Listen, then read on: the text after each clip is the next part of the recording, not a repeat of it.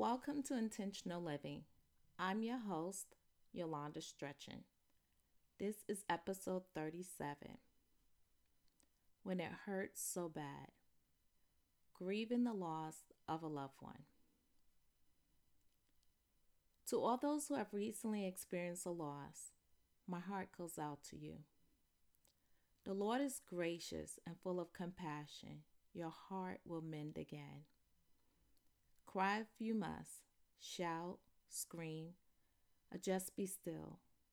But don't harbor inside the emotions you feel. Release them accordingly. Grief doesn't come and go in any orderly fashion, so be patient with yourself. Give yourself the needed space and time. Losing a loved one is so personal and final. It's often hard to let go and say goodbye. Grieving could be the most difficult times we'll ever face while trying to move forward with our everyday life. Memories will continue to come and go, taking you through a roller coaster of emotions. Weeping may endure for the night, but joy comes in the morning light.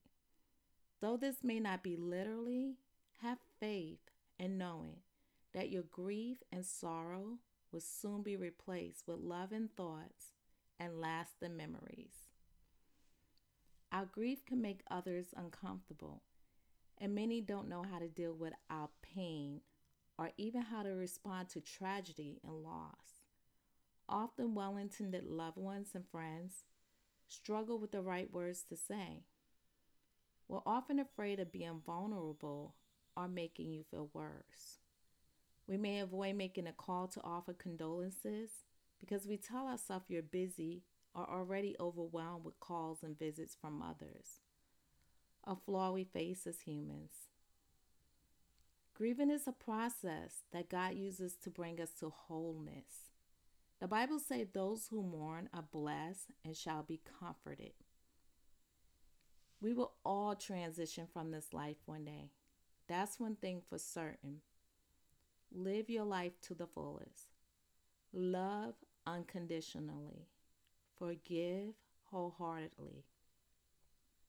When we leave this earth, our legacy will remain, and those we loved and touched will never forget the mark on humanity we made. Friends, I leave you with this.